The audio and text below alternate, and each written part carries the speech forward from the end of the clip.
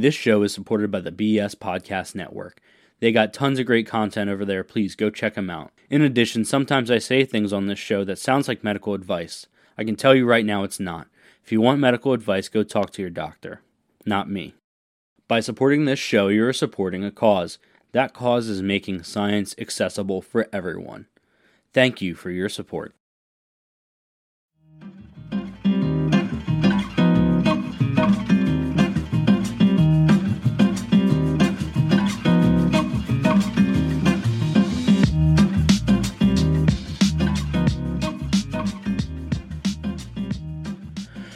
Welcome back. You're listening to Basically Science.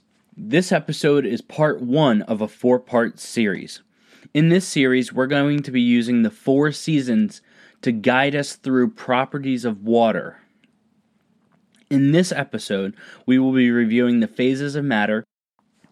We're also going to be going over the relationship between temperature and water. Lastly, we're going to be talking about the relationship between temperature and density. I have a degree in integrative sciences, which is specifically designed to provide an interdisciplinary education of both physical and life sciences. This education helps me identify and understand the intersection of science and reality. If you stick around to the end of this episode, we're going to tie it all together by connecting it to a real-world problem. By the end of this episode, you should understand changes in phases of matter, density, and how the relationship between temperature and density applies to real-world problems. First, let's start talking about winter, right? And its relationship with water. In the U.S., winter typically lasts from late December to mid-March. This season is also often associated with colder temperatures and snow. Snow is just a form of water, just like ice and steam. Water is absolutely crucial to our world. Our bodies are made of 60% water, and water is a key molecule in the chemical reactions that provide humans and other organisms with energy. The brain and the heart are composed of about 73% water. Lungs are about 83% water.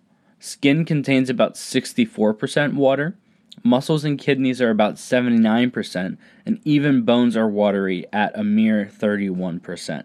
Water is a vital nutrient to the life of every cell. Here's some examples. First, it acts as a building material. It also regulates our internal body temperature by sweating. The carbohydrates and the proteins that our body use as food are also metabolized and transported by water in the bloodstream. It assists in flushing waste through urination. It acts as a shock absorber for the brain, spinal cord, and fetus. It forms saliva. It lubricates joints, and it does so much more. 71% of the earth is covered by water, which is mostly oceans. The organisms in the ocean produce over 50% of the oxygen we need to breathe. It absorbs 50 times more carbon dioxide than the atmosphere, and they transport heat from the equator to the poles. It plays a significant role in climate and weather patterns as well. Oceans are home to about 228,450 different oceanic species. So, it's so important, but what is it? What is water? Well, it's quite simple. Water is 2 elements bound together. Those elements are hydrogen and oxygen. Hydrogen and oxygen, when bound together, form a single molecule, and that molecule is water. It requires 2 hydrogens and 1 oxygen. The properties that make water amazing stem from 2 things. First, how the molecules interact with each other, and second, how they interact with their environment. Let's jump into the phases of matter. All matter exists in what we call phases. The ones that you should really worry about are solid, liquid, and gas. We have terms to describe how matter changes from one phase to another. Let's use water as the example. Solid to liquid is melting. Liquid to gas is vaporization. Gas to liquid, so we're going backwards now, right? Gas to liquid is condensation. Liquid to solid is freezing. Matter doesn't necessarily have to stick to this order. There are other terms that describe going from solid to gas or gas to solid. However, it's out of the scope of this episode. Now that we understand phases of matter and we know what they are, we can start to describe the relationship with temperature. Changes in phases occur along a scale called temperature. There are certain points along that scale that matter changes phases, and it's unique for different matter. There are 3 main ways to measure temperature. 2 of them you should definitely know. The other one, it's okay if you don't. First is Fahrenheit, second is Celsius, and third is Kelvin. The specific temperature points are the same each way, right?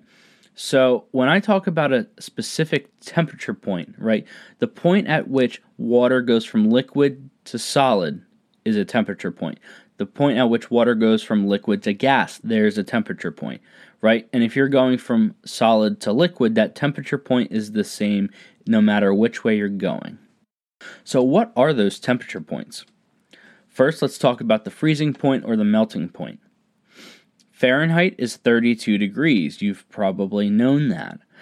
Celsius is 0 degrees, and Kelvin is 273 degrees. Boiling point and condensation temperature points. For Fahrenheit, it's 212 degrees. Celsius, it's 100 degrees, and Kelvin, it's 373 degrees. So we now understand that when matter changes phases, it's as a result of change in temperature. How does that apply to water? Winter, in my opinion, is one of the best times to understand or experiment with these concepts. Snow is solid water. It's just a different form of ice. Water becomes ice overnight, right? You can go out and you can water your driveway or water the sidewalk, and in the wintertime, most likely, it's going to freeze overnight, and in the morning, you'll have ice. I mean, this is the same as, filling ice cube trays and putting ice in your drink that eventually melts, right? Like, these are all ways that we are experiencing this change in state or change in phase of matter. When you exhale, the vaporized water in your breath starts to condensate, which is why you can see it, right? But how do we get rid of snow and ice? Think about it. What do we typically use to get rid of ice? I'm hoping you said rock salt. Now think of the answer to this question. Does rock salt melt ice? Does rock salt melt ice? If you said yes, well, not really. If you said no, you are correct, and here's why. If it's not melting ice, what is it doing? Rock salt actually prevents ice from forming by lowering the freezing point. So we've already talked about freezing point. In Fahrenheit, it's 32 degrees, and in Celsius, it's 0. So what does lowering the freezing point do? It means that it has to be colder in order for it to change from a liquid to a solid, right? In order for that water to freeze, it's got to be colder. How does rock salt do it? So when rock salt is dissolved into a water solution, often called a brine, sometimes you'll see them, they'll spray the roads before it's about to snow or before they think there's going to be an ice storm. They'll spray the roads, and what they're spraying is a saltwater solution, and that lowers the freezing point of water. Rock salt makes it more difficult to freeze by interrupting the interactions between water molecules by making saltwater solutions. Honestly speaking, it's not just salt. Any dissolved mineral will have similar effects. However, salt is the cheapest and it's the easiest to use. You might be thinking at this point, isn't the ocean full of salt water? You're right, it is, and that's important to what we're going to talk about later. First, we're going to talk about density. Now, you've probably heard this word before, but do you know what it actually is? If not, here's a good analogy to understand. I want you to imagine a box. This box is going to be what we call a closed system, which means nothing comes in or out unless you say it does. In that box, in your imaginary box, I want you to throw some bouncy balls in there. It could be 3, 4, 5, doesn't matter. Throw some bouncy balls in that box. And what we're going to do is we're going to pretend that those bouncy balls never lose their energy. Right? Every bounce is as energetic as the first bounce. So they're just bouncing all over the place in this box, having the time of their lives, right? What happens when we add another bouncy ball? When we do that, it changes the density of bouncy balls in that box. Density is just a measure of the amount of mass in a given volume.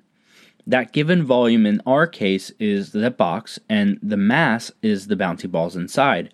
And when you add a new bouncy ball, you're adding more mass in a given volume. The volume doesn't change. The density of water is about 1 gram per milliliter. To give you an idea, a milliliter is about a half a teaspoon. Density and temperature have a relationship as well. As temperature increases, density decreases. We call this an inverse correlation or an inverse relationship. It works vice versa as well. As temperature decreases, density will increase. You've most likely experienced this relationship before. If not, you should have definitely seen it. As the temperature increases, density decreases. Right? Let's apply that to a lake. In a lake, warm water will rise to the top and cold water will sink to the bottom. If you swam in a lake during the summer, you've probably felt this. It's a very strange feeling. The top half of your body feels warm in the water, but your feet and your legs and maybe even your hips feel cold. This difference in density and separation of different densities is what we call stratification. In the summer specifically, the warm water rises to the top of the lake and the cold water sinks, and they don't get a chance to mix. Since these layers don't mix, neither do the nutrients or the oxygen dissolved in those waters. This is important for understanding lake ecosystems, and we're not really going to get into it right here, but it is important to recognize. This relationship between density and temperature is only true to a certain point, though. When water freezes, that relationship is invalid. When water undergoes the phase change from liquid to solid, its structure changes as well. When water is a liquid, its molecules just float around freely. The rate at which they float is dependent on the temperature. All you need to know right now from that concept is that the higher the temperature, the faster these molecules move. The lower the temperature, the slower they move. When water becomes a solid, the water molecules have slowed down so much that they now are essentially stationary, although they still do move, but it's more like vibrations. When they form this structure, we call it a crystal lattice structure. And really all that's doing is defining the structure of the molecules. The result, all of the water molecules spread out from each other and get into this structure. When they spread out, they take up more space, and as a result, they have a lower density. Right? Because the amount of water molecules is not changing, however, the volume is. Right? So we have the same amount of water molecules in a larger volume.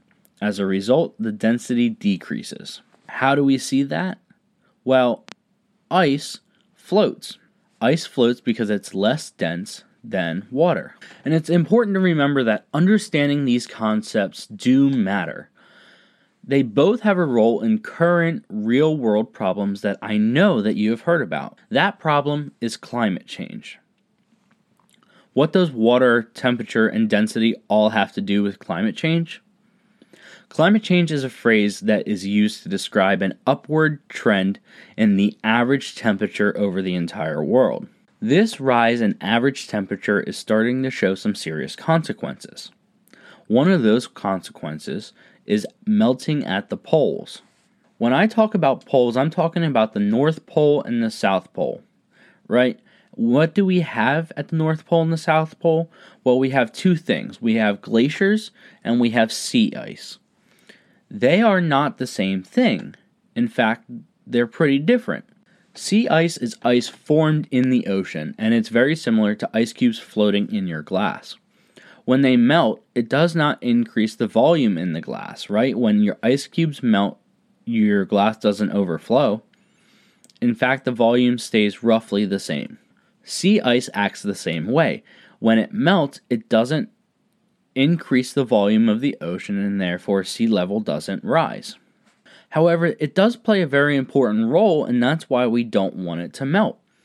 Sea ice is responsible for reflecting light from the sun back out into space. Why is that important? Well, by reflecting that heat, it keeps the temperature down, and the heat does not get absorbed into the earth. If this sea ice melts too much and we are not reflecting that light back out into space, we're going to start absorbing that heat, and as a result, it's going to warm the temperature of the oceans. Glaciers, on the other hand, are ice that has built up on a landmass. When they melt, the water has nowhere to go, right? Because it's on a piece of land. It's not currently in the ocean, technically. So when they melt, that water runs into the ocean. As a result, sea levels will start to rise, right? Because we're taking water that was previously on land in the form of a glacier and we're putting it back in the ocean. It's also important to remember this. When ice freezes, it pushes those salt molecules out, right? So when this water is freezing from the glaciers, it's relatively fresh, and there's not a whole lot of salt that goes into it. So by adding all of this fresh water, or fresher water, or less salty water back into the ocean, the average salinity of the ocean is going to decrease over time. Anytime you introduce changes into an ecosystem, such as decreased salinity, or decreased light, or decreased oxygen, you're going to see a direct result on the ecosystem itself and all of the life inhabited in it. When the average global temperature rises, glaciers melt. Glaciers and sea ice are more sensitive to this changing because of the small salinity that they have, right? Because salt mixed in water decreases and lowers the freezing point, or the melting point. Since the 1900s, many glaciers have been melting, and they've been melting fast. Science has tied this occurrence to human activities. Most importantly, the Industrial Revolution. Also, it's been tied to the increasing popularity of personal vehicles and the carbon emissions that come from that. Additionally, warming causes thawing of permafrost, which is a permanently frozen ground. You see this in northern Canada, in the tundra, in northern Alaska. This thawing can be devastating. In Alaska, the ground has subsided more than 15 feet because of thawing permafrost. In some places in Alaska, the ground has subsided more than 15 feet as a result of thawing permafrost. And this makes sense, right? Because as ice freezes, or as water freezes, it expands. So the opposite would happen if it melts. So all that space that was originally taken up by ice is now being filled with water.